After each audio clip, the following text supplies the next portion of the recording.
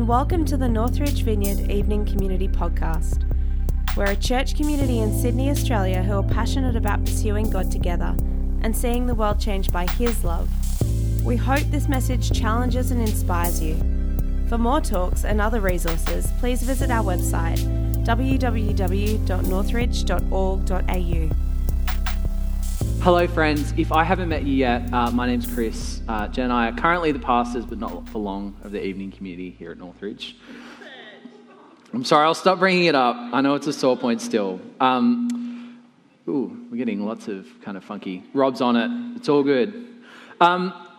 As Jen said, we're kind of tackling some of the more challenging passages in Scripture this evening. Sometimes we come across these verses in the Bible and you just go, what do I do with that? Like how? And so often I think the natural response is to just keep reading and just pretend they're not there. But I think it's actually so good to go for it, to actually address some of these topics. And so that's what we're doing tonight. And if it goes terribly, we're leaving soon. So sorry, I promise I'll stop bringing it up. And also, can I also just say, preaching this way is really nostalgic for me. When I first came along to the evening community 17 years ago, there were like 6 people in a classroom at the Bush School in Woorolga, and we would always preach this way. There would always be someone sitting on a chair, and that's one of the things that first drew me to Northridge, was just the kind of casual, no shoes kind of attitude. So now that we've had a bit of fun, we're going to get real super heavy for a while. Before we dive into tonight's topic, I just want to set up the series a little bit more, which Sam and Andrew before have beautifully done. But personally for me, the reason that we're doing this series, it actually comes out of a place of honestly pain for Jen and I, because in the last few years, we have watched some of our close childhood friends who we grew up with, who we went to church with, who were instrumental in helping us discover Jesus. We watched them walk away from church or walk away from the faith altogether. And it's been really, really hard to watch. And chatting to some of these people, which we do, chatting to some of these people and understanding what happened, why can't you go back to church?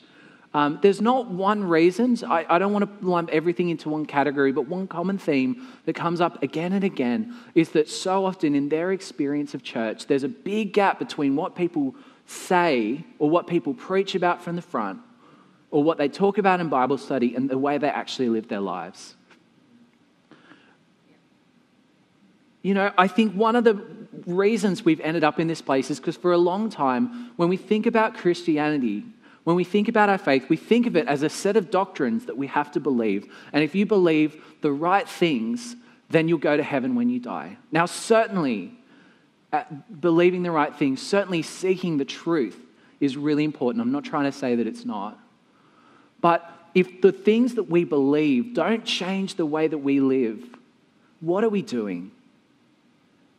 If the things we believe don't change the way we live, if we're not at least making a concerted effort to actually practice what we talk about on a Sunday or what we read in the Bible, then it makes sense that people wouldn't want to be a part of the church.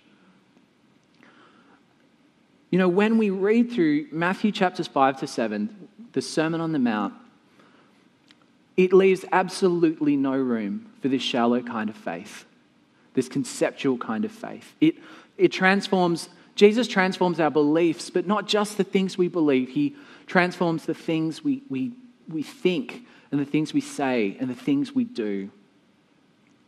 And so in this series, as we're going through the Sermon on the Mount, it is my firm belief that the things that we believe, the teaching of Jesus, the way of Jesus, it should transform the way we live.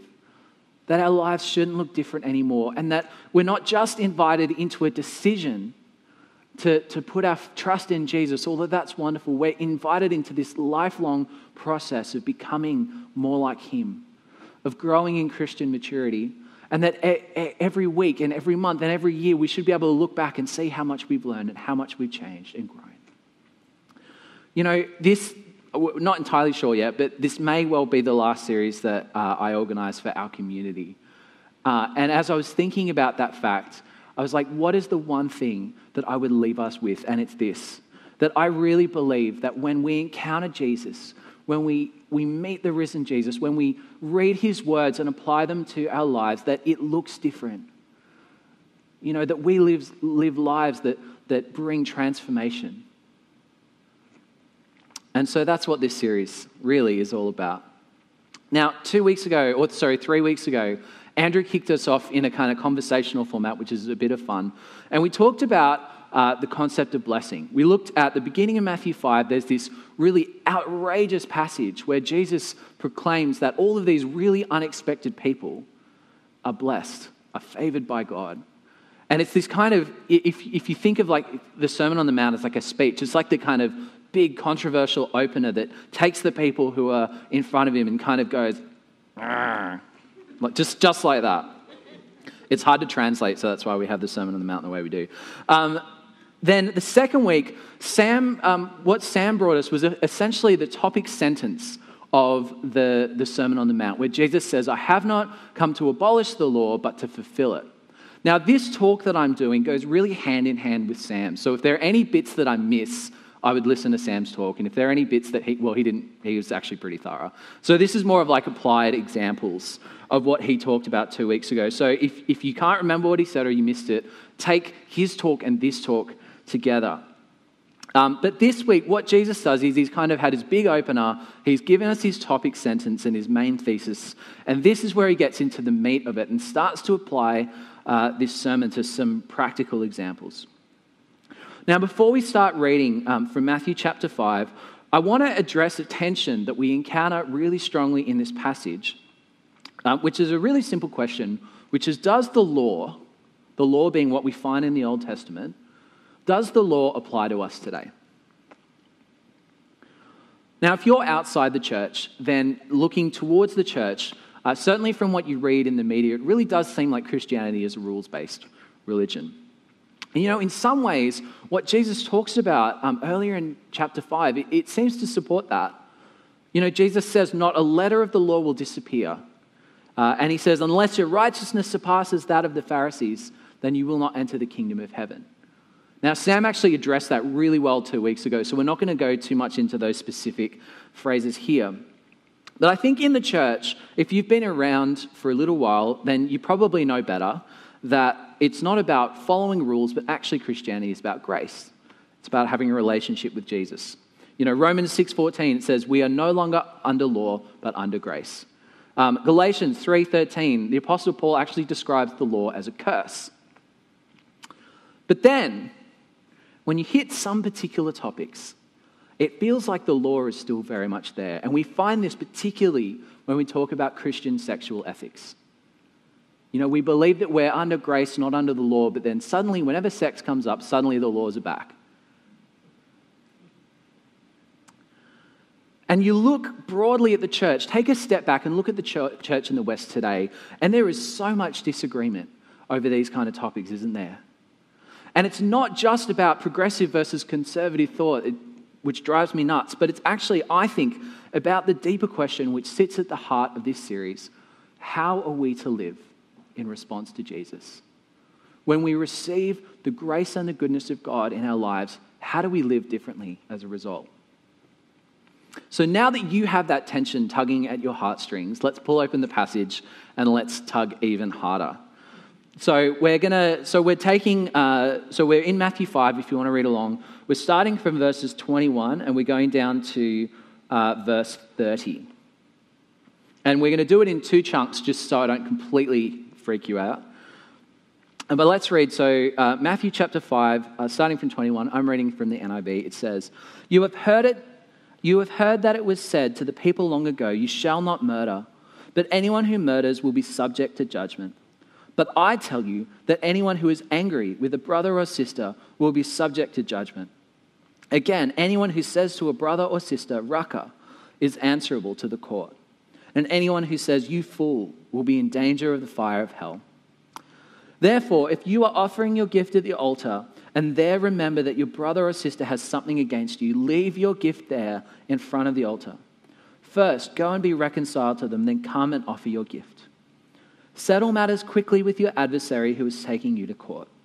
Do it while you're still together on the way, or your adversary may hand you over to the judge, and the judge may hand you over to the officer, and you may be thrown into prison. Truly, I tell you, you will not get out until you have paid the last penny." We okay? It gets more intense, so hopefully you're okay and still with me. Let's just unpack this passage just a little bit and just quickly go over what we've just read. So the first few words here, it says, "You have heard," or it effectively says, "You have heard it said that." And this is a pattern that we are going to encounter in our next reading and for the next few weeks' worth of sermons. What Jesus is doing here is he's actually quoting part of the law in the Old Testament.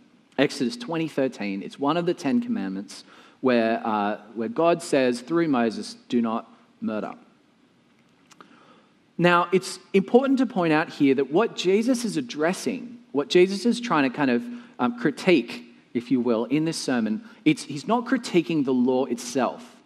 What he's critiquing is the faulty interpretation of the law that the people surrounding him were working with. Now, obviously, we don't live in their time, but what we can extrapolate is that there was some pretty funky teaching going around when it came to some of these commandments. And you can assume that what they were teaching is, well, don't commit murder, but anything up to that is fine. The question they were asking was really, how close can I get to the line before I cross it? The next words that Jesus says is he says, "But I say to you." And so this pattern is really important. "You have heard it said that, but I say to you," and then he goes on to provide something else. And all through for the rest of Matthew 5, this is the pattern that Jesus uses for his teaching.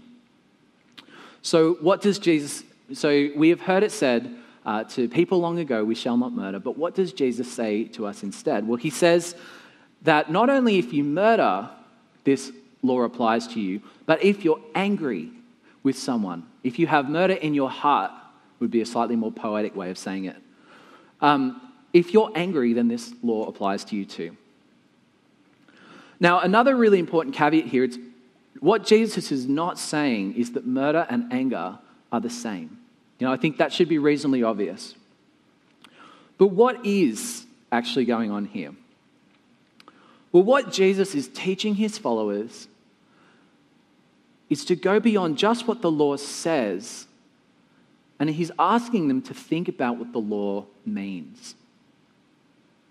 So it's not just what the law says, it's what does the law actually mean? And what we realize from this passage is the heart of the law is not about God controlling our behavior, but it's about God shaping our hearts and helping instruct us in the way that we should live as his followers. It's not just about being a people who avoid murder, although we would hope that, we'd probably avoid that too. But not just being a people who avoid murder, but that we would be a people who seek peace. He gives us 2 examples. He talks about holding a grudge. If you have come to church and you're about to raise your hands and praise God and you realize that you hold a grudge or someone holds a grudge against you, go and sort it out. Go and sort it out and then come and worship God. He gives another example, going to court. If there is a disagreement that has got to the point of going to court, try and solve the problem on the way. Don't let it, seek peace. Don't look to other people to seek it for you. Seek it out yourself. Romans 12:8 says, "If it is possible, as far as it depends on you, live at peace with everyone."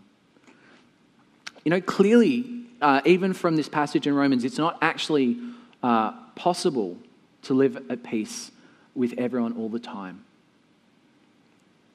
But what Jesus isn't saying here, he's not saying if you're angry, then you're sinning and you're bad and you're in trouble. What Jesus is saying is, as followers of God, as followers of Jesus, we really, really value peace. He's going beyond just providing us a law, and he's providing us a heart posture that he wants us to have as his followers. Does that make sense?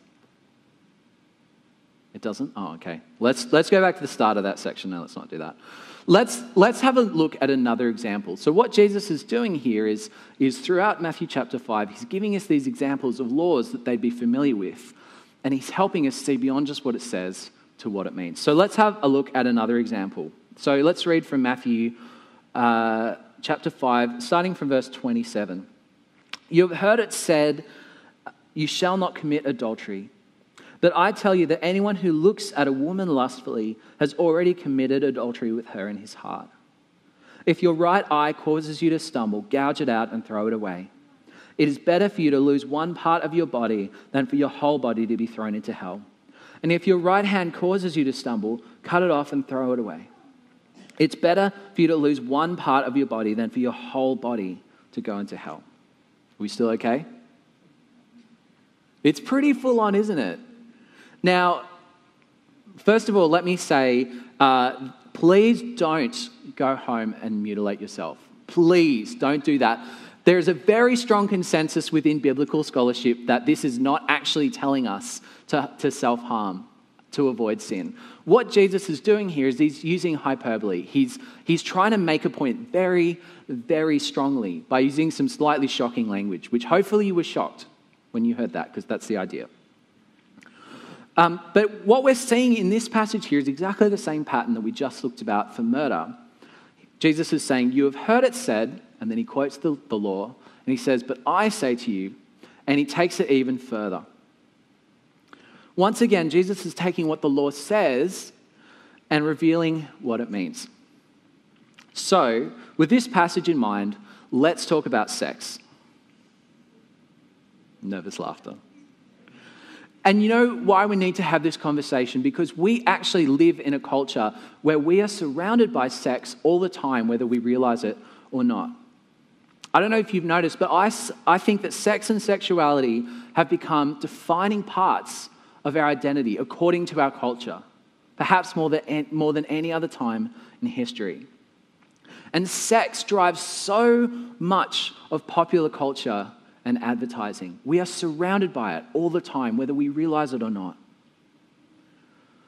On the whole, I think that the church has not talked about this topic very well for a very long time. I think the way that the church has talked about sex has ranged from kind of awkward, let's just kind of not touch that one, all the way to being actively repressive. And I want to confess to you right now that one of the things that I wish that Jen and I had have done better, or that me in particular in my role as teaching, is I wish that we had have talked about this more. I wish that we had have talked about this better. It's not just a theoretical or a theological issue that we're talking about here. Porn, sex outside of marriage, sex inside of marriage, they're all massive issues within the church that just don't get talked about enough. And there's so much shame, confusion, and brokenness that's wrapped up in this topic. You know, I think that the legalism that has surrounded this topic for so long has been a wonderful foothold for the enemy to get in. And I unfortunately know so many people who have been caught up in shame or been shamed because of their history, because of their past, and left the church. I've talked about a lot of people I know who've left the church, haven't I? What is Jesus saying in this passage? Well, he is definitely not saying that sex is bad. He's not saying that at all. Hopefully that's clear. He's also not saying that sexual desire is bad. That might not be so obvious. You know, the Bible doesn't have a low view of sex. In fact, it's quite the opposite. There's a reason that every human is born with sexual desire, because it's part of our design. It's part of the design for humanity. It's how our species increases. It's part of the original command back in Genesis to go forth and multiply and fill the earth. But sex is a little bit like fire. You know, fire is good and life-giving. It's wonderful for providing us warmth and even keeping us alive when it's cold. But also, it belongs in a certain place. It belongs in the fireplace. You know, it needs to be treated with caution and respect. And in exactly the same way that we treat fire with the caution and respect that it deserves, we need to treat sex in the same way. You know, sex is good and life-giving, but it belongs inside covenant relationship of marriage, and that's something that's so clear throughout the scriptures. So God doesn't hate sex. In fact, he loves it. He designed it, but he knows how important it is, and he knows the damage that it can cause when it's used the wrong way. Now, I realize that in taking a very short kind of moment to talk about this massive topic, I'm potentially opening a can of worms here. So what I'd love to do is give you some really quality reading that if this is something that either fascinates you or something that is a big deal for you, here's some great reading to start you off. There's a book called The Deeply Formed Life that I think I've recommended about 30 times over the last few months by a guy called Rich Villodas. There are 2 chapters in there that deal with sex in a way that's really new to me. He talks about sex as a part of the overall, as part of intimacy. And he deals with this topic in a way that is just as applicable to people who are married as people who aren't. And so it's a really fantastic read, and he gives you a few more recommendations if you really want to get into the topic. So, Deeply Formed Life, Rich Villodas. I've recommended it enough. If you haven't read it yet, please do. It's very good. Another book, which I am about halfway through, but I think I'm ready to recommend it now, is a book called A War of Loves by David Bennett. Aside from the fact that I went to school with him and he's now a theologian in Oxford, which is very cool. He shares, the book is not a theology book. It's very easy to read. It's basically him sharing his story. But in doing that, he touches on sexuality, homosexuality, singleness, and celibacy in a way that's unlike anything I've ever seen. And so I highly recommend that book, A War of Loves by David Bennett. And finally, if porn is something that you struggle with personally, or you've got a heart to see people set free from porn addiction, there's a group called Fight the New Drug, who I follow on Instagram, who posts some really, really good stuff. They've got some great articles on their website. They're not a Christian organization, but the way that they approach the topic is totally shame-free, totally guilt-free, and it's actually fantastic. Really good resource. You know, Jesus wants our sexuality and our desires to be deeply formed. He wants us to be in control of them rather than them in control of us. And my hope in starting this conversation tonight is that we as God's church would be able to talk much more openly about sex and sexuality. We'd be able to celebrate it for what it is, but also bring healing in all the ways that we, the church, have misrepresented it to ourselves and to the world. That's my hope. So, with view of that passage, with view of our passage on murder, how do we live? How do we live differently? Well, let's take a step back and let's look at these passages as a whole, because I think there's an important thread that runs underneath them that doesn't become apparent until we consider the death and the resurrection of Jesus. You see, up until Jesus arrived on the scene, up until Jesus brought us the ultimate sacrifice, the way the law worked was you followed the rules and you did the things so that you could have a relationship with God. We do the things and then we get the relationship with God. When Jesus dies and rises again, the order of that flips around. We have a relationship with God. That is our starting point. If you say yes to Jesus, if he is the Lord and Savior of your life, then you have a relationship with Jesus. And there is nothing that can take that away.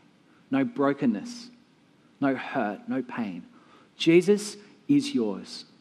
You receive God's Spirit and he begins a process of transformation in your life. It's totally nuts that it would work that way. It makes no sense, but that's what we call grace. God's riches at Christ's expense. So the way, the order, it flips around. So suddenly it's not we do the things and then we have a relationship with God. Now it's we have a relationship with God, and as a result, it changes the way we live. We don't follow the law, we don't do the things in the law because we want to seek God. We already have God. And so as a reflection of his presence in our lives, we change the way we live. And importantly, what Jesus is teaching us here is that it's not so much about just doing what the law says, although in some cases it's a very good idea, but it's actually about learning what the law means. Let me give you a really concrete example of how this works that hopefully will lighten the mood just a little bit. So Davey is now 2, which is crazy. That happened very quickly. But anyway, David is now 2. And one of the things that David loves to do more than anything else, purely because of how it stirs me up, is he loves to drum on the table with his spoons, like knife and fork or spoon and fork. And so he'll just sit there going bang, bang, bang, and he's caused quite a lot of damage on the table.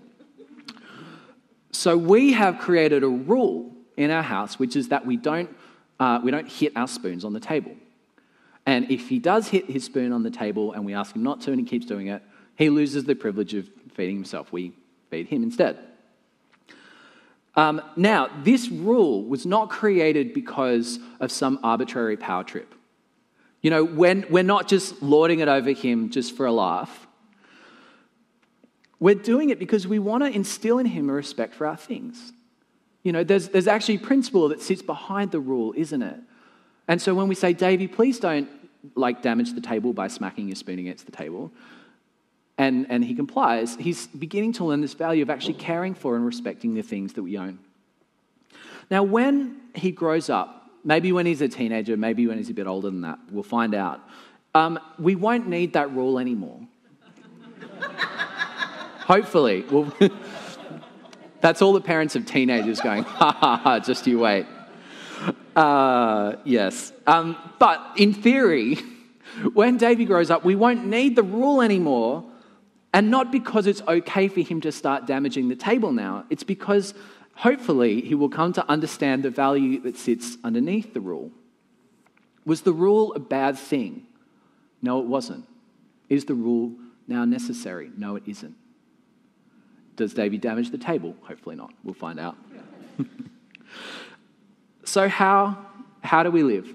What does this all boil down to? Rather than being a people who don't murder, would we be a people who seek peace?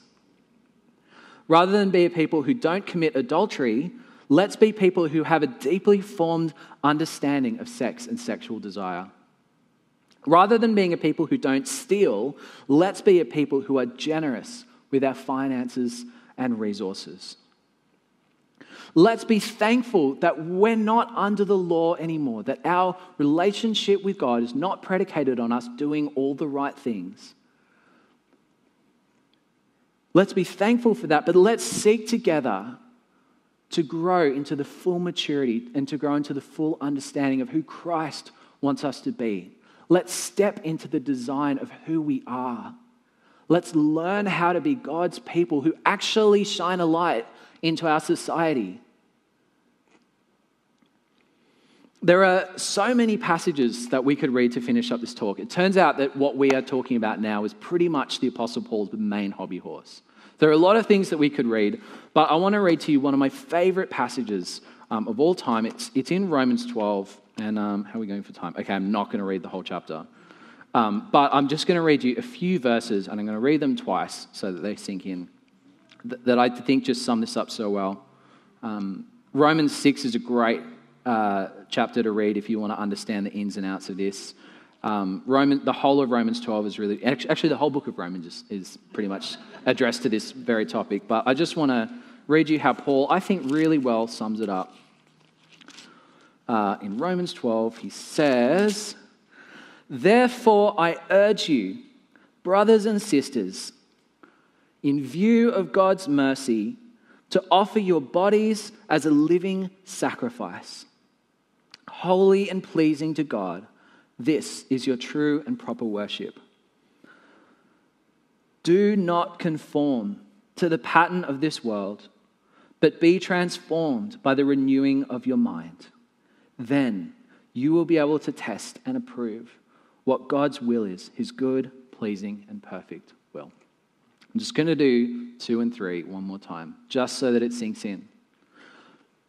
Do not conform to the pattern of this world, but be transformed by the renewing of your mind. Then you will be able to test and approve what God's will is, his good, pleasing, and perfect will. Why don't we stand and we're going to do some prayer ministry. Yeah! It's going to be awesome. I'm going to stand too. Awesome. Now, if you haven't done Vineyard prayer ministry before, this is not scary. I'm going to walk you through it and it's going to be okay. And I think some of us need some reminding of how prayer ministry works anyway. So, what we're going to do is in a moment, I'm going to invite the Holy Spirit to come and begin to work among us. Now, it's not that the Holy Spirit isn't already here. What we're inviting the Holy Spirit to do is actually come and start to minister to us, because I really believe that what we've talked about tonight is going to hit on some pretty big things for some people. Now, the objective of prayer ministry is not that people would cry. It's not that people would fall on the floor or shake. The idea of prayer ministry is that we get together as God's people, we encourage one another, we pray for one another, and we call one another forward. And that the Holy Spirit can take the words that we've heard and that we've spoken about, take those words and make them reality in our lives. That's what we're trying to do in prayer ministry. Now, if something like quite personal and sensitive has come up in this, you don't have to disclose that to anyone. If it's major life stuff, I would encourage you to get professional help, talk to someone. But you are not having to disclose anything here.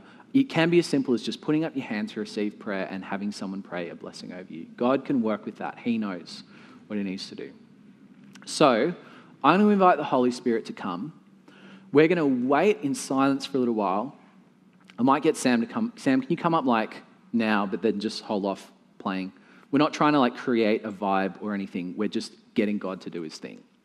So I'm going to invite the Spirit to come. We're going to wait for a little while, and then I'm going to say a few things, and then we'll have an opportunity to pray together. So if it helps you, you can put your hands out like this. That's just a sign of, yep, God, I'm ready to receive. You can kneel on the floor. You can stand awkwardly. That's fine too. So Holy Spirit, come and move among us now. We invite you, Lord Jesus, to